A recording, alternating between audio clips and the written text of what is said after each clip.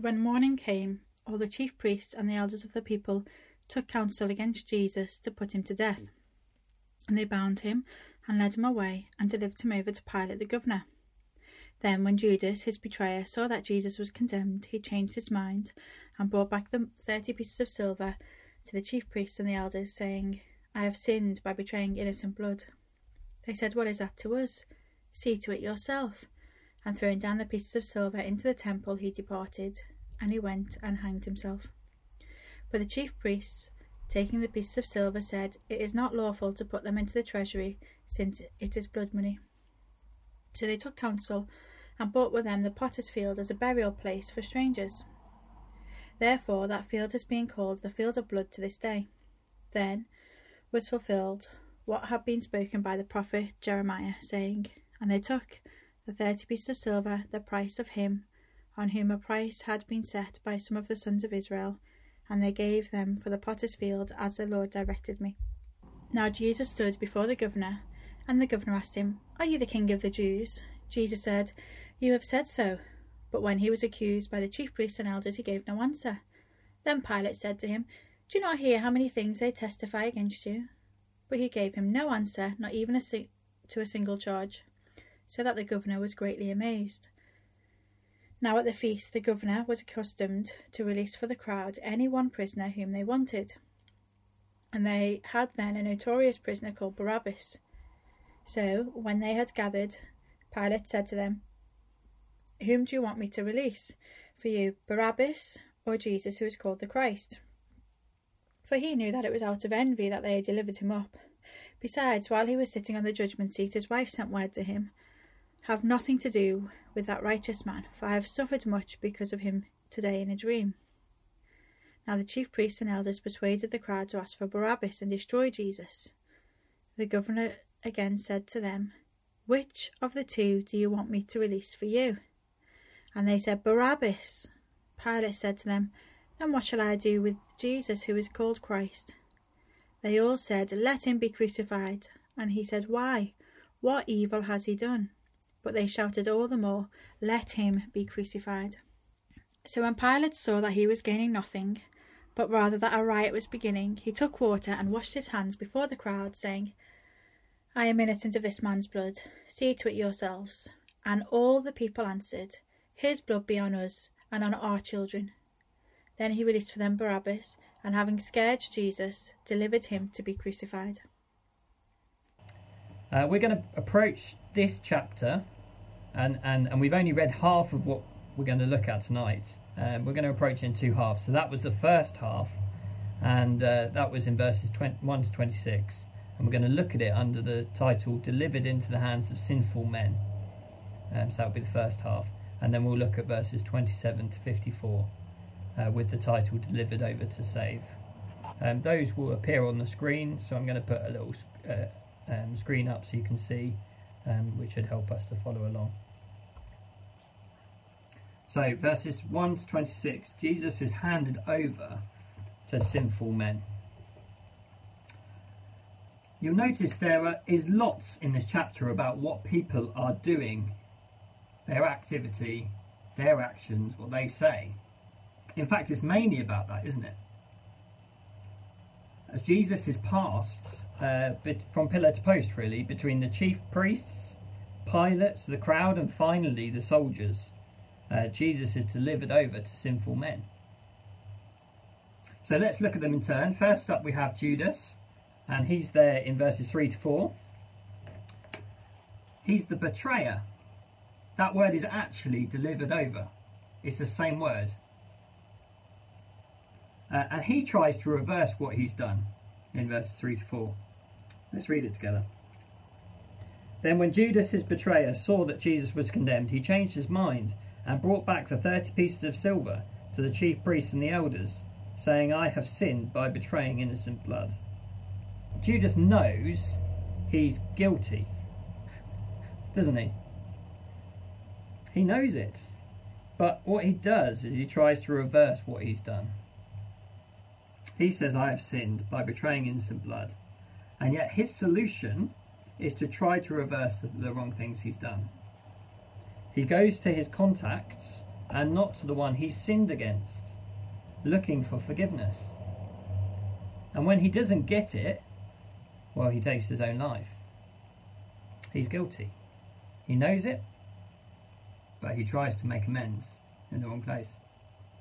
Judas hands Jesus over, doesn't he? We saw that last week, to the chief priests and the scribes, and they're the ones in verses 1 to 2. When morning came, all the chief priests and the elders of the people took counsel against Jesus to put him to death. And they bound him and led him away and delivered him over to Pilate the governor. So this is a mob, an angry mob, who have arrested Jesus. And yet they think that they're not so bad, and we'll see why in just a moment. These are guys who in verse 1 take counsel to decide what charge to bring against Jesus. An account of blasphemy that they've said earlier, well, that's hardly going to prompt a Roman execution. No, for that they're going to need a far more political crime, something like sedition or trying to overthrow the powers of Rome. From what Pilate says later in verse 11, the charge that they decide upon is that Jesus claimed to be the King of the Jews. Let me read to you this quote. Judas, despite his remorse, is unable to offload his guilt, but at the same time the return and use of the blood money also implicates the chief priests and elders, thus adding to the accumulated blood guilt already spelt out by Jesus. Woe to you, hypocrites! You plan the deaths, the murder, just like your ancestors did. So the mob of murderers, they're guilty too. We're seeing, aren't we, that each person in this chapter is guilty. They're all implicated in the death of Jesus. And yet, the thing that struck me is that they don't consider themselves to be guilty. If you look down, and what they say in verse 4, in response to Judas, they say, "What is that to us? See to it yourself." Which, interestingly, is what Pilate's going to say about handing Jesus over to be crucified. See to it yourself. And throwing down the pieces of silver into the temple, Judas departed and he went and hanged himself. But the chief priests, taking the pieces of silver, said, "It is not lawful to put them back into the treasury, since it is blood money." You get the irony? They've just allowed or basically asked someone to help them with the death, to convict Jesus and to hand him over. And yet they're saying, oh, you know, this money, it's not lawful to put it into the treasury.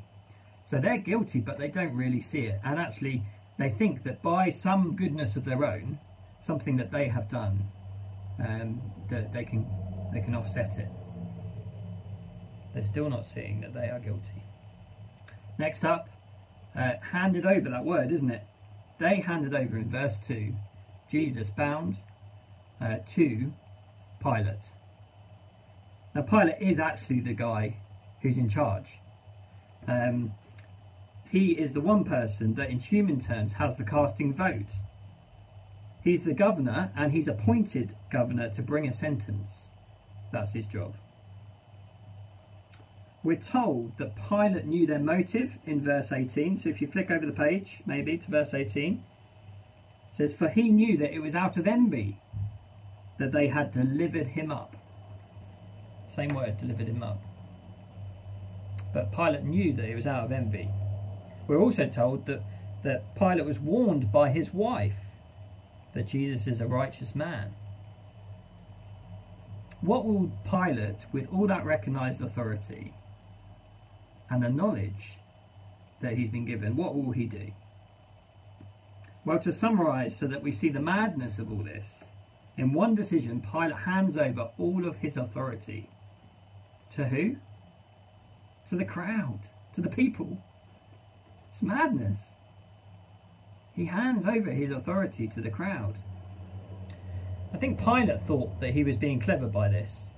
He had a plan, and the plan was to construct a vote, give them a choice, and by pitting a despicable candidate on this side, the opposite side to Jesus, he thought that there was a sure win.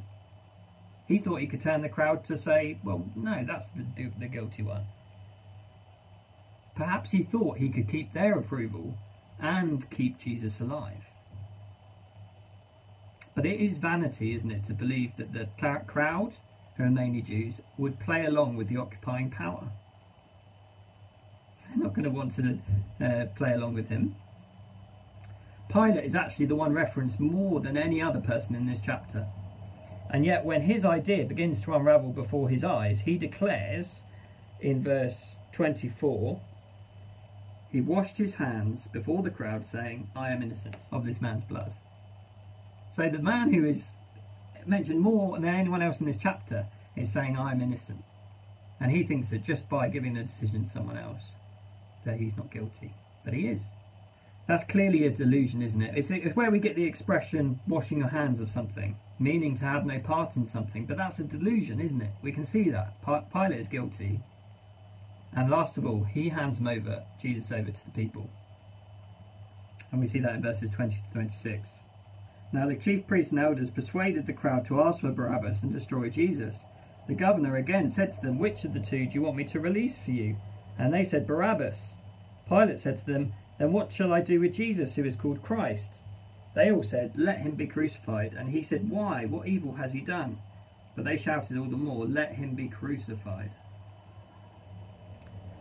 The frenzied crowd are guilty, but they want to be. It's really striking, isn't it? What they say in verse 25. And all the people answered, his blood be on us and on our children. So they're guilty, but they don't seem to care. They don't see a problem with that. And that's the last and final group of sinful men that we get seen in this chapter. But actually it shows us from that last group what conclusion Matthew is drawing from all this. He's showing us all of humanity is united against God's Son and implicated in his death. When this guilt is exposed, they either don't see the problem or they try to deal with it themselves. How does Judas do it? He tries to right his wrongs. How does the Pharisees do it? They think that they can do other good things, and that defines what's good. Pilate thinks we shift the blame. It doesn't involve me. The crowd actually are the only ones who've got it right. We are guilty. But they don't seem bothered about it. Matthew is showing us that all of humanity is united against God's Son, including me, including you. We're included in Matthew's crowd, all. None of them trying to do anything about it is going to make a blind bit of difference. That's the first thing this chapter teaches us. But before we leave this half of the chapter, there's one more name that comes up. Can anyone think who it is? It's Barabbas. Now you might say that Barabbas is there to show us the evil of their choice. And it certainly does do that, doesn't it? But I think Matthew has other ideas for him, and including him. He wants to reinforce what he's going to go on to teach about Jesus' death and what it means. Because Barabbas, you think the other guys are evil and guilty. You think we're evil and guilty. Well, Barabbas is the one that we would all see as being the most guilty, surely, condemned, because he is a murderer. And he's the one in prison, awaiting death. When Jesus takes the place on the cross, what he's doing is allowing Barabbas to walk free. So there is an amazing thing here. A picture we're shown of the swap. Jesus takes Barabbas' place. Barabbas walks free. Let me just read what's on the screen. We are going up to Jerusalem, Jesus says, and the Son of Man will be delivered over to the chief priests and the teachers of the law. They will condemn him to death and will hand him over to the Gentiles to be mocked and flogged and crucified. On the third day he will be raised to life. I'm going to mention that verse in just a moment because of that word delivered over. It's exactly the same word that we've been seeing. As Jesus is handed between people, that word delivered over is the word that Jesus used. And notice he gets the order exactly right, doesn't he? He knows exactly will be delivered over to the chief priests, and then they will hand him over to the Gentiles. Let's move on to our second part, and Kenny's going to read for us. Delivered over to save. which is from verses 27 to 31. Then the soldiers of the governor took Jesus into the governor's headquarters, and they gathered the whole battalion before him. And they stripped him and put a scarlet robe on him, and twisting together a crown of thorns, they put it on his head and put a reed in his right hand. And kneeling before him, they mocked him, saying, "Hail, King of the Jews!" And they spit on him and took the reed and struck him on the head. And when they had mocked him, they stripped him of the robe and put his own clothes on him and led him away to crucify him. Thanks, Kenny. It is a normal reaction, isn't it, when you see someone in distress? I don't know who the last person you saw in distress was. You feel pity, don't you? Our tendency is to pity them. But we're going to see if we only ever pity Jesus, we haven't really understood who he is and what Matthew's showing us that he's doing. Don't miss the hidden reality of these scenes. Jesus is God's king. He's delivered over to save us. Let's see that first by picking up that handed over, delivered over word. It's the word that was used throughout this chapter, and it's also the word that is translated as betray, but it's also the word that Jesus used in that verse I just showed you in chapter 20, where Jesus predicts the exact order of events. So Jesus being handed over to sinful men was actually God's plan, and it was always God's plan. Let me read you a quote. Judas handed over to the priests out of greed and took money for it. The priests handed Jesus over to Pilate out of envy and self-righteousness. Pilate handed Jesus over out of cowardice, and they killed him. Yet God handed Jesus over for us all. Romans chapter 4, verse 23. Thus the motive was not ultimately Judas's desire for money, Pilate's fear, or the Jews' envy, but the Father's love. We saw this, didn't we, in the garden and Jesus' arrest. His choice was not to save himself, but to do his Father's will, which was to lay down his life, to take on himself all of the rightful anger of God at sin. That was the cup he spoke of. And then we get the details of what Jesus faced here in these verses. The second half is all about the details of what Jesus faced. And you'll notice that Matthew doesn't focus on the gory details, the reference to the bloody execution. Has anyone seen The Passion of the Christ? Well, if you're under the age of 18, you shouldn't have done, so put your hands down. It is an 18 because Mel Gibson, his portrayal of the crucifixion is gory. It's no holds barred. But you'll notice that Matthew's passion is not Mel Gibson's Passion of the Christ. You look down, try to find the references to blood and guts and gore, and you'll see it's not there. Actually, the cross itself only gets a brief mention, and that's down in verse 35. So it only gets mentioned in passing, doesn't it, the cross? The whole crucifixion scene is mentioned in passing. Now, the shock factor in these verses isn't the blood and guts, but it's mockery. Why is mockery such a big theme? Why does Matthew take the time to tell us what the soldiers, the chief priests, the passers-by, and even the criminals either side of Jesus say of him? Why does he spend all that time doing it? Because mockery is both fulfillment of the scriptures and its revelation about Jesus. He is the king. Now let's have a look at them together. So if you look up on the screen, there's some pictures.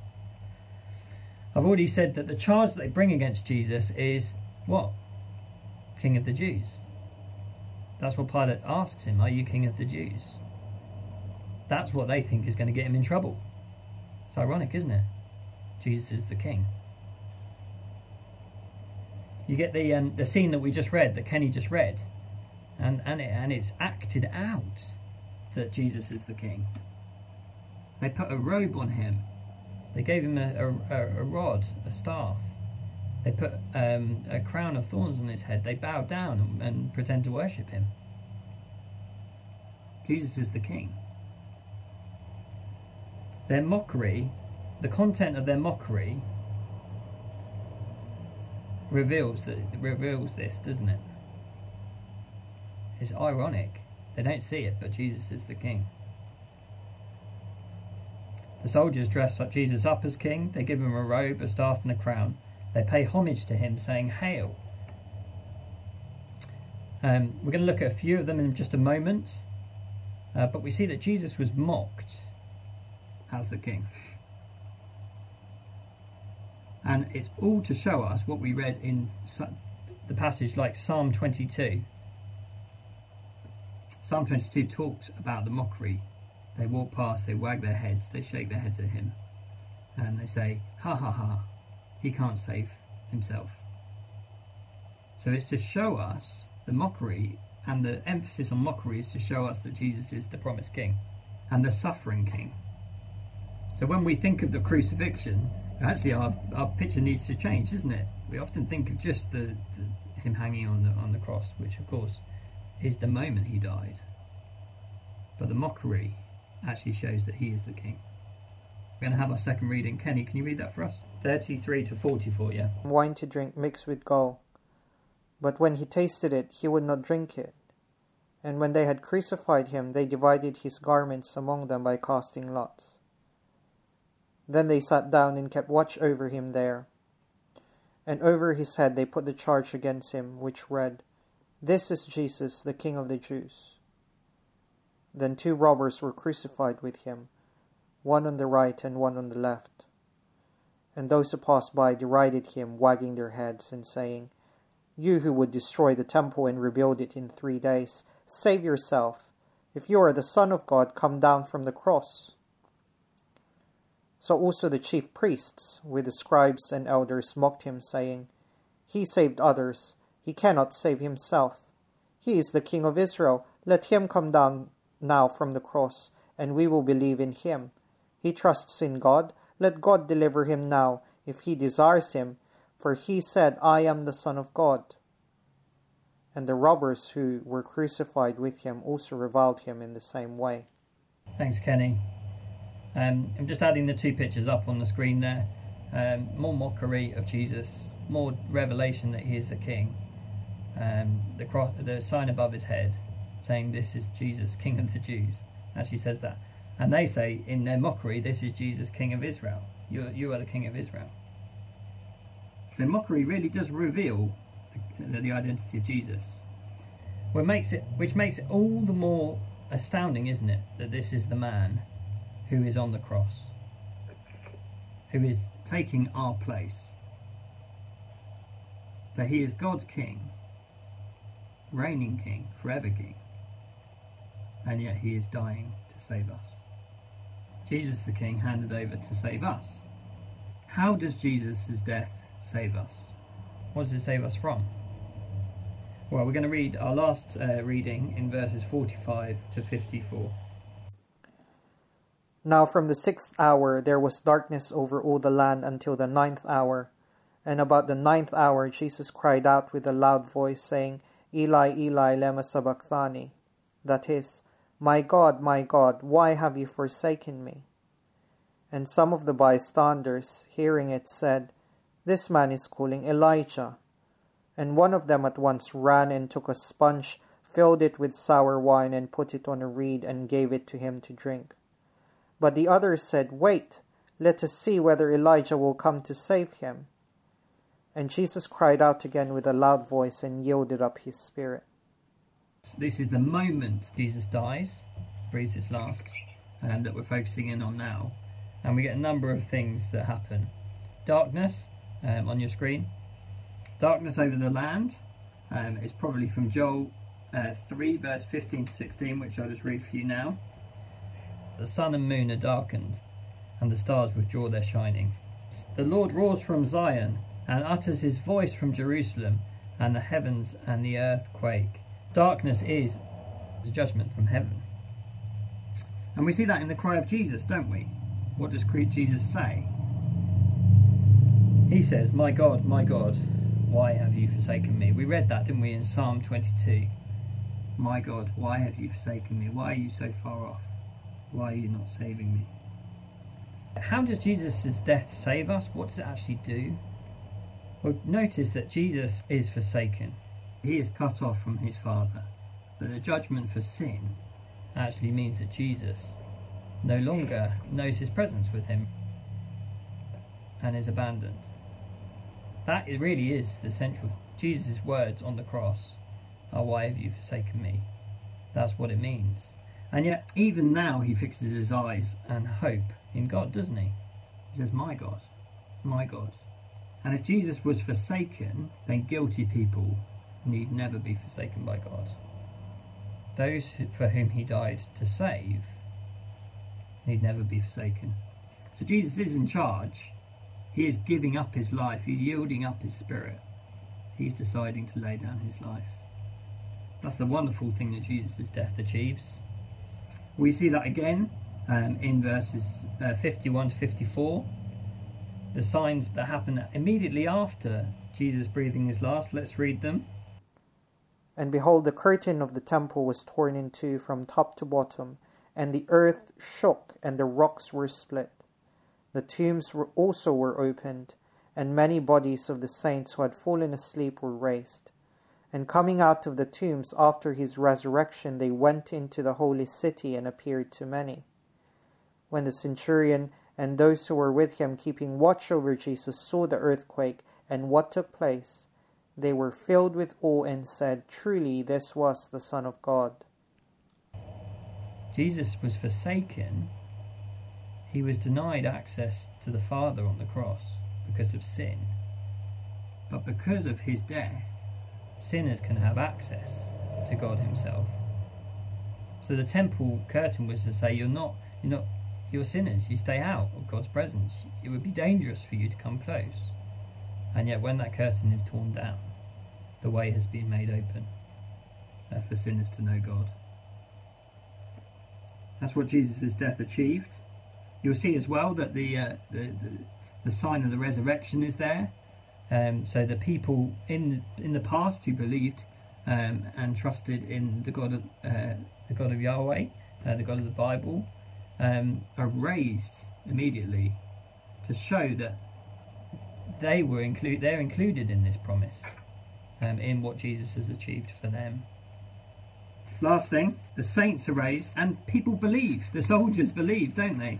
That's what we see. The very last verse is, "When the centurion and those who were with him, keeping watch over Jesus, saw the earthquake and what took place, they were filled with awe and said, 'Truly, this was the Son of God.'"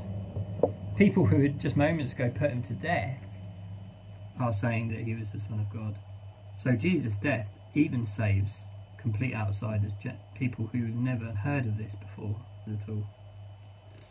Well, what will we take home from this? If you're new and looking into Jesus, because the cross is just so memorable, isn't it? And it's so well known, everyone thinks they can explain it. And so there will even be blockbuster movies you can go to try and work it out, figure it out. But can I commend to you that you need Jesus and what he says in order to explain it? He's the one who should know, surely? Otherwise, I think we'll stop short of seeing the deeper reality of what happened that day, of who Jesus really is. We'll be left with just kind of pity, we'll feel sorry for him, or maybe even intrigue and admiration for him, who's brave. But we'll never have the gratitude of knowing what he has done for us.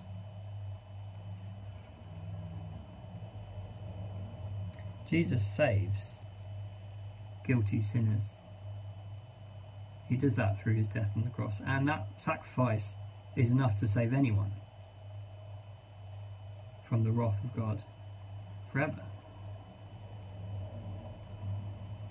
Having seen our guilt, though, and that we are involved in this, it would be worth us remembering that all the other options get people nowhere. don't they? The people who try to make amends for what they've done, or try to focus on their goodness in some other areas, or who shift the blame and say it's not really my fault. I'm not involved. None of that is going to work. We are guilty. And that is exactly why Jesus' death is such good news for me. It's good news for guilty people. I remember the first time someone explained to me, probably wasn't the first time actually, it was at Easter, someone said to me that Jesus died for me. And I could see that, and I thought, he's worth living for, isn't he? That he would give up so much and die for me. If you're regular to church, it might be that the message of the cross is so familiar to you, but it's never been groundbreaking. We know of it and about it. We can even explain it, but we've never yet experienced the joy of God's unconditional love in this good news. A preacher called Dick Lucas likened the Christian life to learning to swim. It's only by abandoning our own efforts. So when you're learning to swim, if you've got your toe on the bottom of the pool, even the smallest thing, trying to hold yourself up, well, you're going to drown, aren't you? You're never going to swim. And yet by abandoning everything that we would put our hope in, everything that we think will make us right with God, all of our own efforts, we'll really get it. We'll really see that God's love, His grace, is enough to pull us to the surface.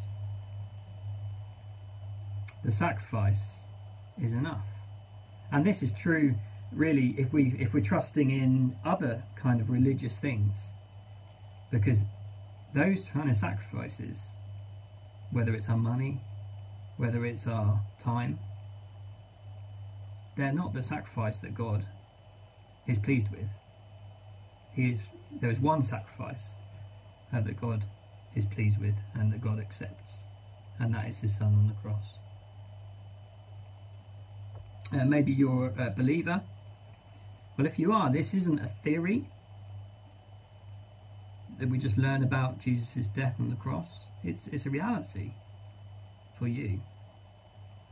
Let's have a look at some of the things, the people who are changed by this amazing news. There's joy, isn't there, from that Roman centurion? A joy that comes from knowing that you are friends with God, that He accepts you, that you are no longer His enemy. There's joy that isn't dependent on our circumstances. Maybe you know someone who's a Christian and you just think, yeah, they've got a joy. It keeps them going, even when everything's against them. There's intimacy, isn't there? So this one thing I've been struck by is that the access to God is open. We can approach Him. I can come into God's presence now without fear. He is my Father. He is my friend. He is my Saviour. The enjoyment of the Christian is to delight to be with Him, to be able to speak with Him in prayer. Is that your experience? Another thing is that death no longer has terrors for the Christian. They know that they're going to be raised, just as Jesus Christ was raised. And that's what we're going to see next week. But there is one thing in passing that Matthew shows us what discipleship looks like. And it's here in verse 32, sorry. I'm just going to end with this thing. Verse 32, it says, "As they went out, they found a man of Cyrene, Simon by name. They compelled this man to carry his cross." Matthew never leaves us too far from this picture of discipleship, what it means to follow Jesus. And it's being associated with His death, isn't it? The fact that Jesus died for me, and I want to tell other people about it, means that I'm going to be associated with Him in His death. And that will mean some of the mockery. Like people saying, that's ridiculous. And so the picture you get is of Simon carrying the cross. It's just a passing image, but it's the discipleship, isn't it? It's the following Jesus. That's what it's going to mean. So why don't we pray that God would write these things on our hearts, that He would help us to pray them for each other, and that He would help us to speak to other people about this good news. Let's pray.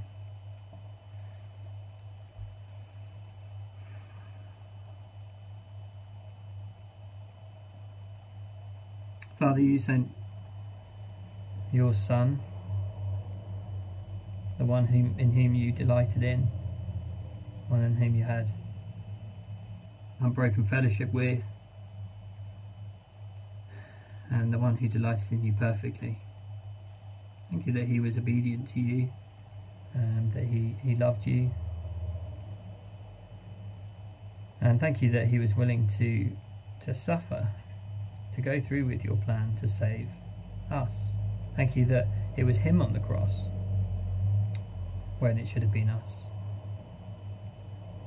Thank you that the judgment fell on him and not on me. Thank you for the joy of knowing you, of the access to you being open, that guilty sinners can know you. Thank you for the hope in death, that death no longer has terrors for us. We don't need to fear it because of what Jesus has done in taking death and beating it. Thank you for the honour it is to be counted with you and with your gospel that just seem ridiculous and will receive scorn and mockery, but it is the power to save. Please would you save people, perhaps people we know, and use us, we pray. Amen.